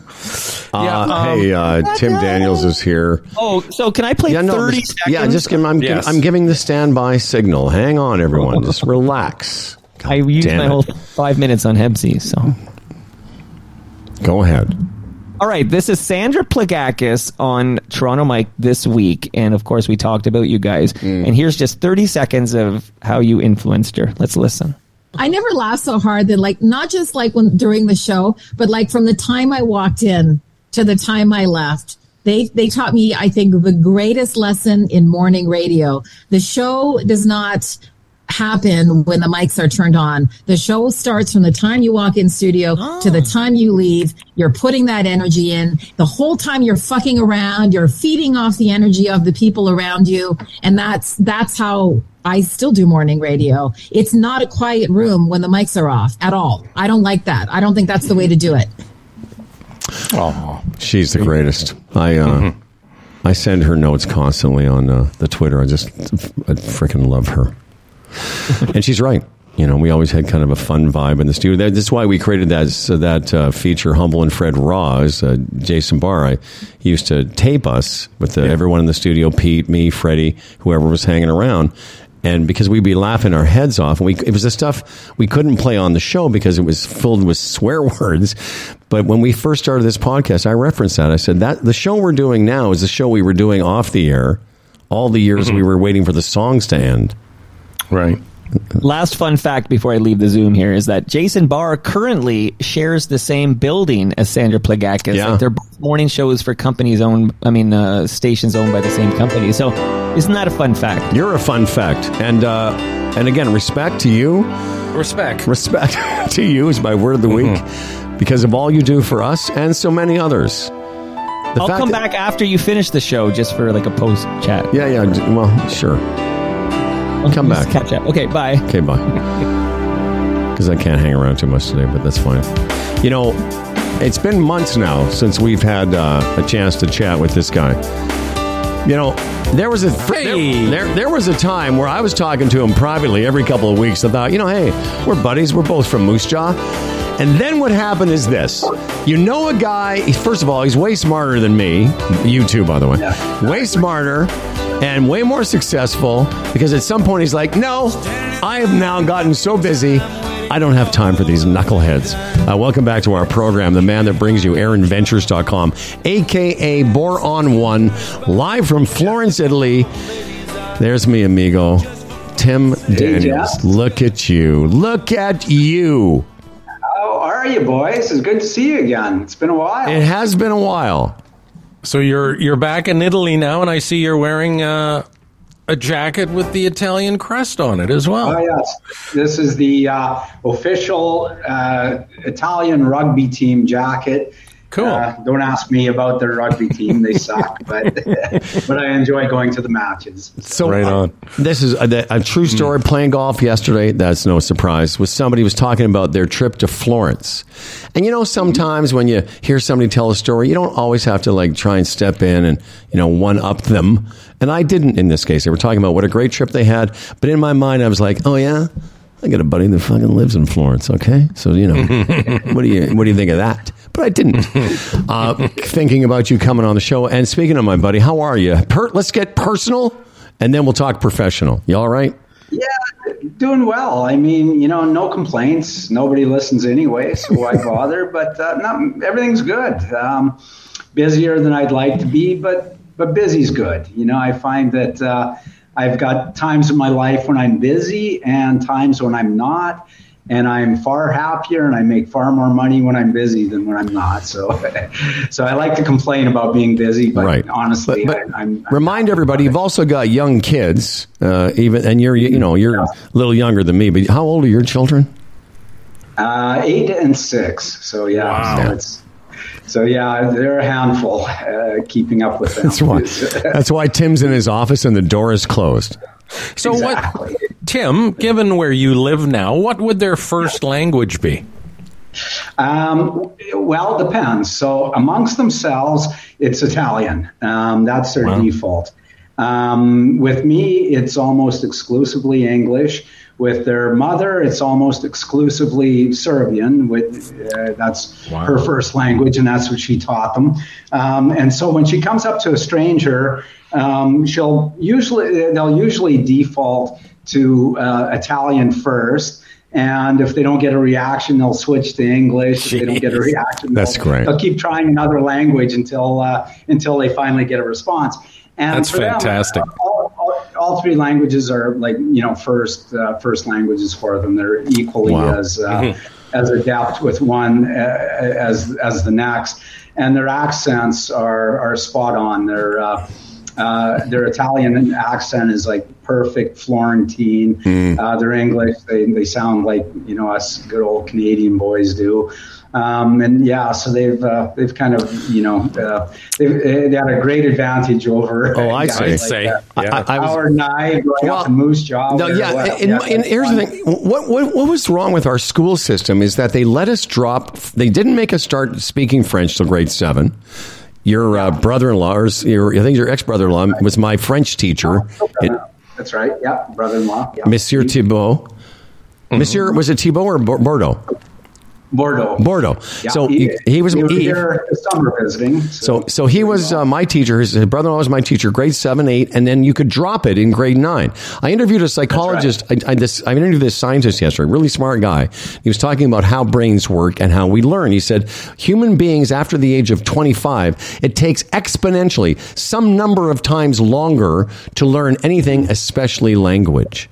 Mm-hmm. That's why your kids, my kids went to French only school like at age 3, 4, and 5. They have no idea why they speak French. It's because they learned at that age. Are your kids fluent in French, Howard? Oh yeah, both of them are. Wow. Yeah, Spencer better than Charlie, but they're both fluent. What's that? We've got some good friends here, and to the point you just made, they're fluent in English, Spanish, and Italian. But growing up in the household, they pretty much only heard Spanish at school. It was only Italian. And it was when they were about 6, 7 years old that the daughter, one day she turned to her mother, but it didn't dawn on her in the house because that was just like the in-house language. It was when they actually flew back to visit in their family in Spain. And the daughter, for the first time, realized that she was speaking Spanish, not Italian. This language, this house language, actually had a name. And she turned to her mother and said, "Mom, when did I learn to speak Spanish?" She was totally shocked that that's amazing. But she was speaking it from birth. And that's how kids are. They don't, try to compartmentalize that I'm speaking English, I'm speaking. Right. They just speak. They don't have the self-consciousness. And they make those, it's myelin, the connections in the brain happen more naturally. We've been talking about Aran Ventures now for some time, and I famously changed the name to Boron One. And one of the things I keep referencing when I talk about it, and by the way, we could use some more talking points at some point, but here's the thing. There's only a few places on Earth that are viable commercially getting boron out of the ground. So I want to talk about two things today. Why is it so difficult, and why has Boron won? What's the advantage for people? And also sort of two-way is AranVentures.com still the portal to find out more about Boron 1? Yes. Okay. It is. Our new website should be live any day now.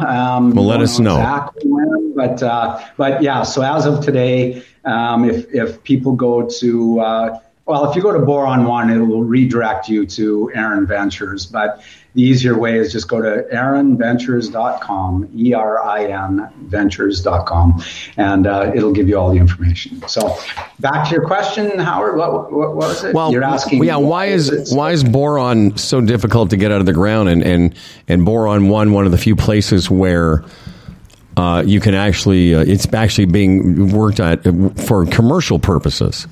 Sure. Yeah. Well, the simple answer is that, boron is found in trace amounts all over Earth. And in fact, it's an absolutely essential micronutrient. Most crops in the world absolutely, require boron to flourish. But there isn't enough boron in the soil naturally. There certainly isn't enough in most spots of the world to actually mine it out economically.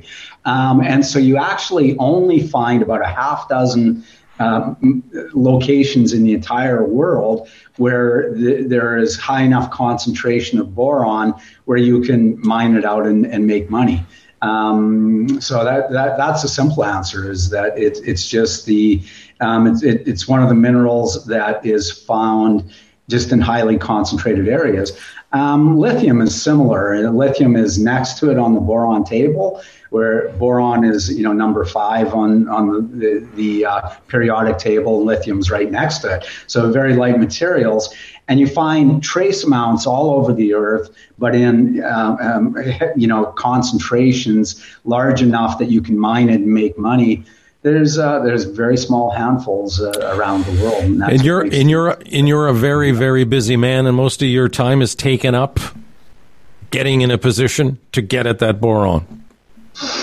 Yeah, unfortunately, a great deal of my time is spent with governments and regulators and investment bankers, and all that necessary but boring business and social impact, environmental impact, governance issues, those sorts of things. So that's pretty much what my life is relegated to, is dealing with those sorts of bodies, which I don't enjoy. I really do enjoy being out on the property site with the boys, with our mining engineers and geologists. So, and having followed this story as we have for a while, and not to disclose too much personal stuff, but how far along the process? And because what we say to people is, here, have your advisor go check out the company. This is one of the few places on earth that does it. And where are we sort of on the continuum in this complex world that you occupy? Yeah. So we are in the licensing process. We've finished the slow, expensive, high-risk part of the venture, which is finding a deposit. The statistics show that for about every 2,000 or 3,000 properties that are explored for any mineral, not just specifically for boron, but for anything, one of those properties actually becomes a mine one day. So your chances of finding enough of anything in abundance for it to be economic is very, very slim. So that part of the work is slow and expensive and of course, very, very risky. That's behind us now. We've got the deposit. We know that we've got a couple $1 billion worth of boron, which represents about 20 to 30 years worth of supply. And the deposit is open in a couple directions. So there's still good opportunity to expand the resource. So again, that part of it is behind us, and that was slow and expensive and high risk. Now we're entering into the fun stage, which is permitting and putting all the steps in place to actually build the mine. And we're well along in that process. And so by about, if everything goes really, really well, which it seldom does in this world, but if it does, towards the end of 2026, we could actually be into production in the mine. Wow. So it's coming along nicely, and we're entering into that fun stage where you get the slow, risky, expensive part behind you, and you start making money on the other side. Well, and there's really some terrific money to be made. Again, because it's a real high demand mineral. Decarbonization, which is on everybody's lips these days. Statistics that come out every month show it's yet another record hot month, and so on planet Earth. And so everybody is concerned about, how do we decarbonize? How do we get off fossil fuels and do it now before we cross over that Rubicon of 1.5 degrees Celsius? Right. How does boron contribute to that? How does boron contribute to the decarbonization? Because all the green energies rely on boron. So if you're talking about solar panels, you need boron. Rechargeable batteries, you need boron. Wind turbines to generate power, you need boron. Making our buildings more energy efficient so they stay warmer in the winter, cool in the summer, you need boron. Nuclear fusion, hydrogen fuel cells. Wow. On and on and on. Electric vehicles, you need boron. There's more boron in a Tesla than lithium in a Tesla. So in all these green energies, which every government, every business, every household is looking to, do their part in the future to, get off fossil fuels and get onto the green energies. Each one of those green energies absolutely require boron to make them work. So for that reason, boron is in extremely high demand now. Timmy, prior to, No, go ahead. Just finish up, and then we're going to have to close down because we have. I was going to say that, prior to this impetus, which has kind of put the world over the tipping point, towards green energy, there was a balance in the boron market. It was an uneven balance, but supply and demand were about even with each other. Now, because of decarbonization, the demand side has gone way out of control. And demand is expected to grow about 10 times what it historically was. And there just isn't enough boron around to fill that need. But here I come. Look at you dancing. This is why I always say, and talk to our Sherpa or the guy that's handling your investments. It's not a bad place to look. AaronVentures.com. Really glad to see you again. I know you and I are going to put off our chat because you got to go to the dentist, but I'll reach out with a couple of times.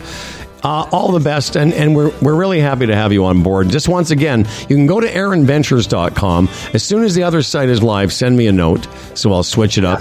And have one of your guys just send us some more information, because what you just said is another reason. There's a lot of great stuff there and why people should check out your company. Thanks, Timmy. I will do that. Thanks, Tim. Guys, great being back on the show. Look forward to doing this. Yeah, we missed you, pal. Often. Yeah, me too. Okay, pal. Have a great day, guys. You too, partner. Have a fun visit at the dentist. All right. Yeah. See, there's a guy, Fred. There's a guy, smart, young children, lives in Florence. Doesn't need this nonsense. I know, Howard. If the show ends, we should head over to Serbia with a couple of shovels and get to her. That's right. And we've been shoveling shit for so long. Yeah.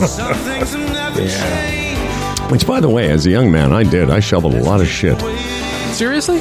Literally? Yeah. I had horses. I used to take care of right. Horses, yes. Horses. I know you always think I've never done any real man work, but I've done some fine. I took care of about 10 horses at one time, one winter, because I lived on this farm and I had a couple of my guys there. So I fucking took care of them. I fed them. I shoveled their shit.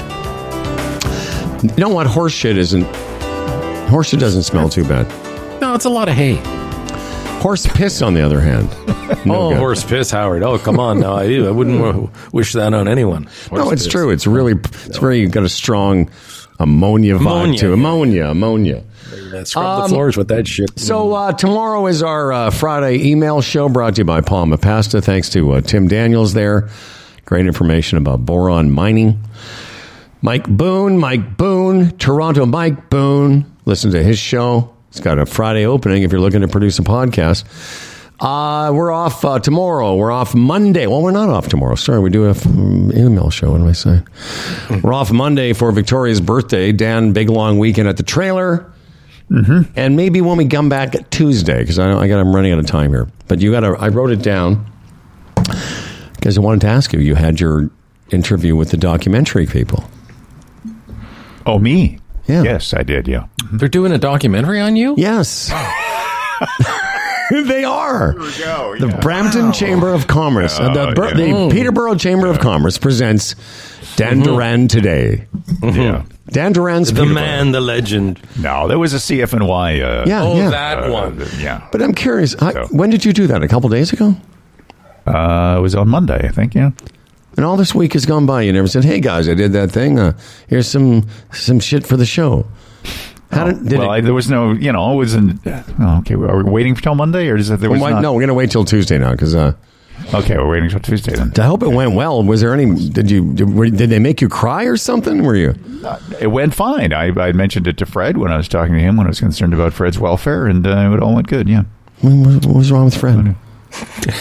He was bowing his head when I was disconnecting from the other day. Remember, I said, "Guys, I have to bow out here." I had clogged drains, and I was talking to the plumber, and Dan thought I was just sort of looking down at my phone because I had it on speakerphone. So Dan thought I was like in trouble there. No, I know. Shirt. He called me. He received some horrible news. He called me today. He goes, "Is Fred okay?" I go, "What are you talking about?" Yeah, well, his head was down. I go, "He's always in fucking anguish about something."